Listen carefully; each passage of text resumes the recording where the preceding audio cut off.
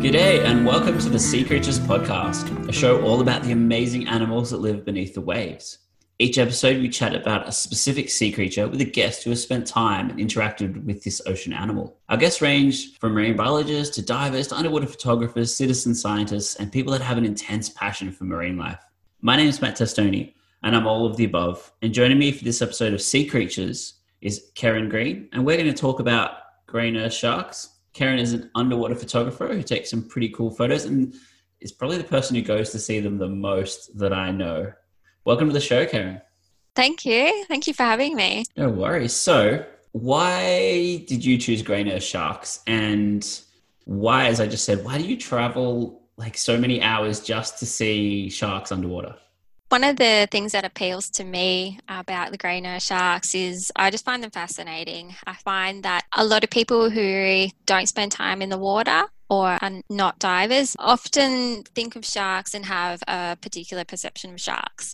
They often ask me, don't you get scared to dive with sharks? Or they look at the photos and it's something that's frightening for them. But for me, I find the sharks fascinating because they are actually quite calm creatures to dive with. And growing up, I found, I lived near the beach. So we were often going to the beach on the weekends and that. So we spent a lot of time in the water. And my dad loved marine life. He had a lot of books about sharks. And so as kids, my sister and I would look at his books and we'd see all the pictures and want to learn about sharks because it was my dad's favourite animal. And now that I'm a diver myself, I just really love to kind of see them in the water and see that they are, they're quite, interesting creatures as they can look a little bit scary at first when you first sort of dive with them because they do have quite sharp, jagged teeth. But once you actually spend time in the water and see how calm they are, they're amazing. Yeah. And so grey nurse sharks, like we'll talk a bit about what they are because, and just before I do that, I just want to touch on when you dive with them, you mentioned like people are scared of them, but you kind of get this, and I've done it a few times, you kind of get this amazing calmness. You see this huge predator, but it's just like hypnotizingly calm, which is really cool. Yeah, I find with the grey nurse sharks, a lot of times they are quite peaceful in the water and they will sort of like just float beside you. So they occasionally swim fast, but most of the times they're actually just sort of drifting along beside you. Sometimes you go to dive sites where there are gutters, so there's sort of like rock walls on either side and then sand in the middle, and the sharks tend to just slowly swim up and down the gutters. So they are very sort of hypnotizing and peaceful because of the fact that they move quite slowly. You can kind of imagine you swim down to a sandy gutter, and grey nurse sharks, they're from 1 to just over 2 meters long, so they're a big shark, and they weigh up to like 160 kilos, which is a huge animal, but they don't have a huge mouth. Like not one big enough to hurt humans. So you can kind of picture you're swimming along through a channel and there's this huge slow moving shark. And yeah, you'd think you'd be scared, but you're really not. Yeah, exactly. Grey nurse sharks, they're kind of, because, you've seen a lot of them, but there aren't that many in Australia. They are a worldwide species and they're found all over the world under different names and stuff. And that's something we'll touch on because you would know, Karen, like they're not a nurse shark. And they're also known as sand tigers. So they're not a nurse shark as grey nurse, and they're not a tiger shark. They're actually like, I think they get called like ragged tooth, which is like a shark off South Africa, which is the one they call them in South Africa. And that's probably the best description because they're not a tiger shark. They're not a nurse shark. Nurse sharks are like have no teeth really. They're plate kind of things. And tiger sharks are scary as sharks. Describe to me, Kez, like what their face looks like. Like, why are they scary looking but not scary? I think it's because they often swim around with their mouths open and you do see their teeth. So they've got quite a pointy sort of mouth and their teeth are kind of narrow and pointy. So they're quite different to, say, a tiger shark's teeth or you might expect from a great white shark. Their teeth are relatively small, quite pointy and sharp. So that might be something that people kind of perceive them as looking a little bit scary because you can see these pointy teeth. And sometimes the sharks, when you are diving with them, if you're nice and calm in the water and don't move much, and they feel comfortable enough to come close to you, they can come quite close. And so occasionally you might be diving with them and you just turn around and you realize there's one right over your shoulder or below you, and you do see their mouths open. They kind of just float along, like drift along with their mouths open. So you see their teeth. So that's probably one good description of why they're called, they're referred to as having ragged teeth. Yeah, and the thing with so if you think sharks are scary, the sharp kind of needle-like teeth that they call ragged teeth are actually for catching smaller fish. Whereas if you've got like a big tiger shark or something, or a great white, they're going to have really triangular and serrated teeth. And that's for cutting up big marine mammals or people occasionally, unfortunately. But grey nurse shark have these tiny spindly teeth, but they've got lots of rows of them. And they swim around with their mouth open like they're, waiting for someone to deliver, to laugh at a joke they've just told. They've kind of got this gaping mouth that's just waiting for something. Where do you find them normally? I normally see them up the east coast of New South Wales. And so they tend to be present all along the coast there. I think also South Queensland, they get them out there as well. But I tend to dive mostly on the coast of New South Wales. And during summer, you'll find them down the coast. So south of Sydney, around Bass Point, you get a small population down there that come in during the warmer months.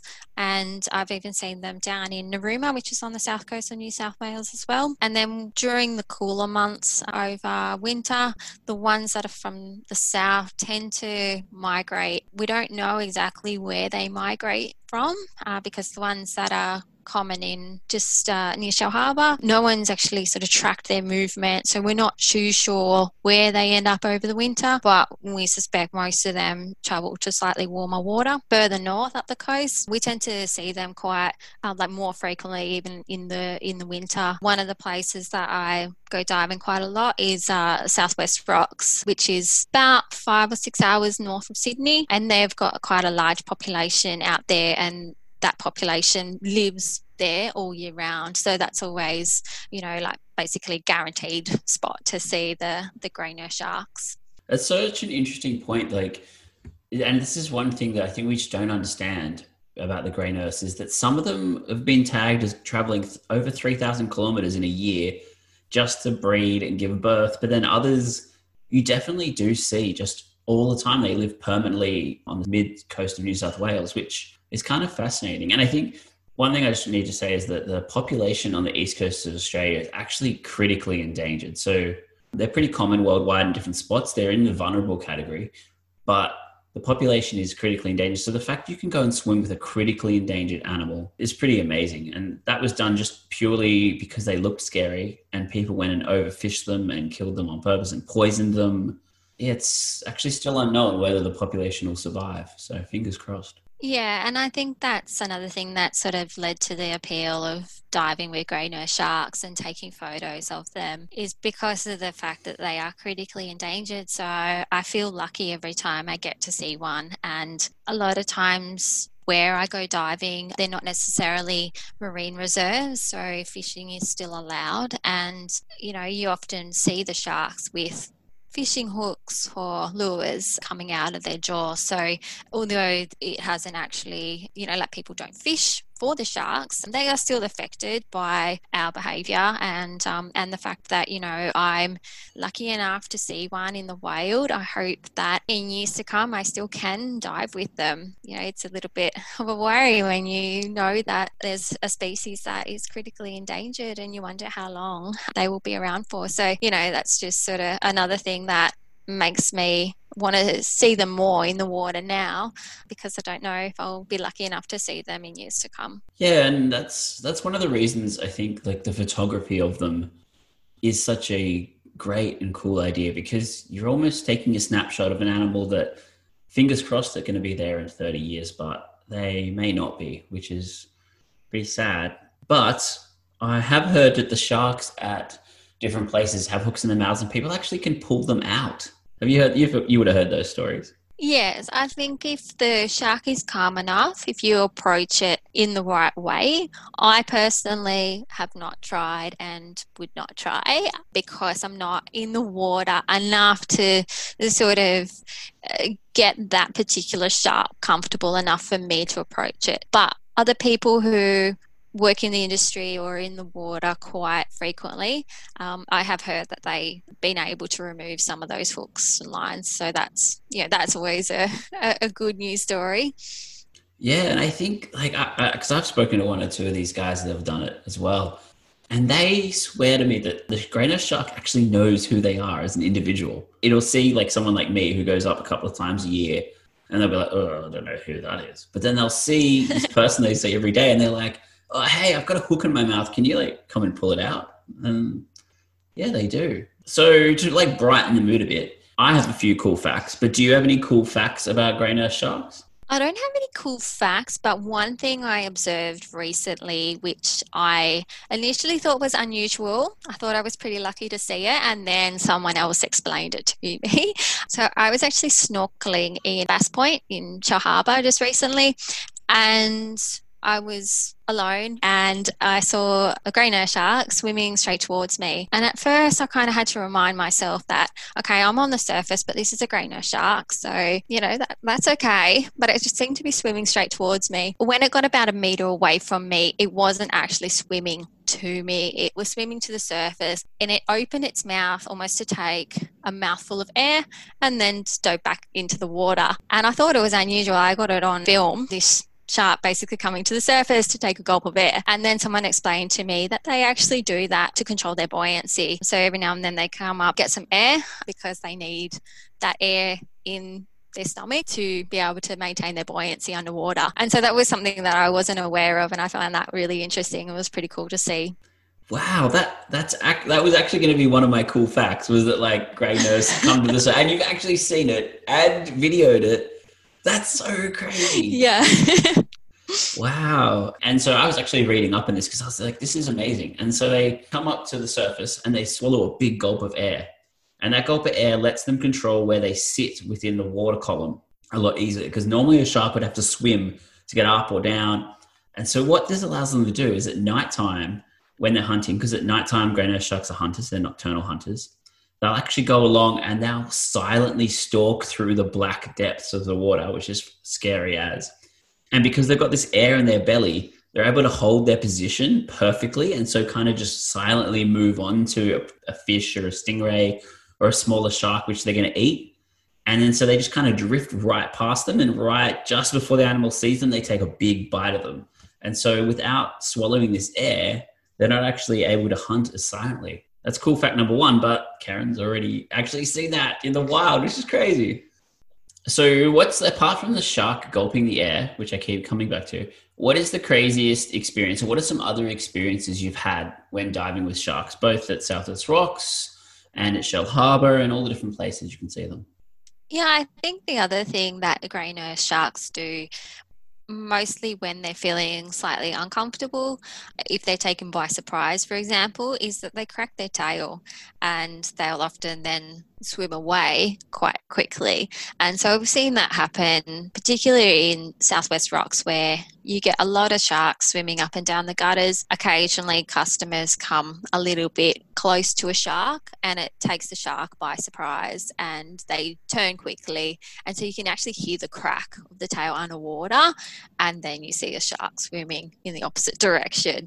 So I find that quite interesting. Wow, that's kind of almost like someone gets in before they get into a fight, they crack their knuckles, except they're just cracking their tail. I wonder if it's like a bone thing or if it's like a sound because it's just like a little ultrasonic boom because they move so fast, or what. It'd be fascinating to find out. Yeah, I'm not sure what makes the noise. And most cases the shark is actually the one scared. It's not the human that gets scared. It's because the shark is, something has shocked the shark and therefore they want to get out of that area. But I guess it's also sort of perhaps a sound they make to warn other creatures around that they are feeling uncomfortable. Yeah. So speaking of that, so, you see people swim up and the shark goes away. So whenever I've done it, I actually will sneakily just kind of hide beneath a rock or like right next to a rock and tuck myself up into a ball. And they actually get really, really close. And one thing I love about them is you see them, they swim back and forward and back and forward, and they get closer and closer and closer until they're almost on top of you. So that's kind of my trick to seeing them. Have you got any tricks to seeing them or any kind of other advice if you want to like swim with a grey nurse and not have a tail crack go on? Yeah, I think when I dive with them, I tend to, if there's, say, a rock wall, stay close to the wall and not kind of swim out in amongst them. Or if you do need to kind of swim across sort of in open water, just stay really calm, not move much. And they tend to kind of stay where they are. It's when people move around, like kick, that the sharks don't want to be near you. So if you stay really sort of calm in the water and don't have much movement, they do tend to come quite close. And so we're nearly there now, but I want to know what your kind of photography tips for them are.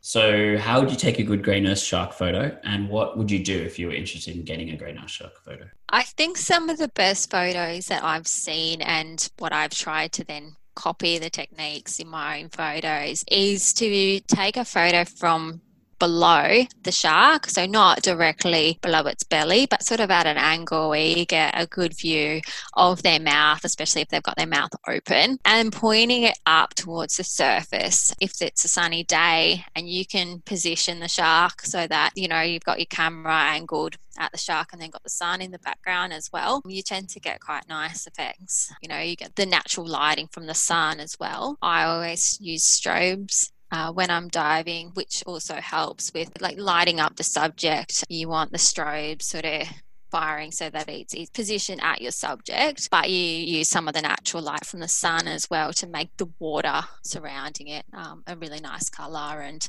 get those sun rays shining through. So that's what I tend to do when I'm taking photos of the shark, is sort of get that angling up towards the surface.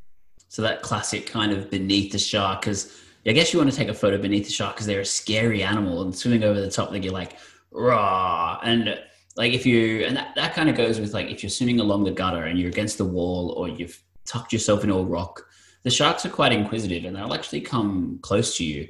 And if you're in one of those positions, you're able to get that photo. Whereas if you swim up to one, you're just going to get nothing, aren't you? Yeah, you often find if people swim towards the sharks, or occasionally you might get people that have never been diving with the grey nose sharks before, and they get a little bit excited and kind of swim towards the shark. Chances are that shark's going to turn around, and you don't want to get a photo that is just focused on the shark's tail as it's swimming away from you.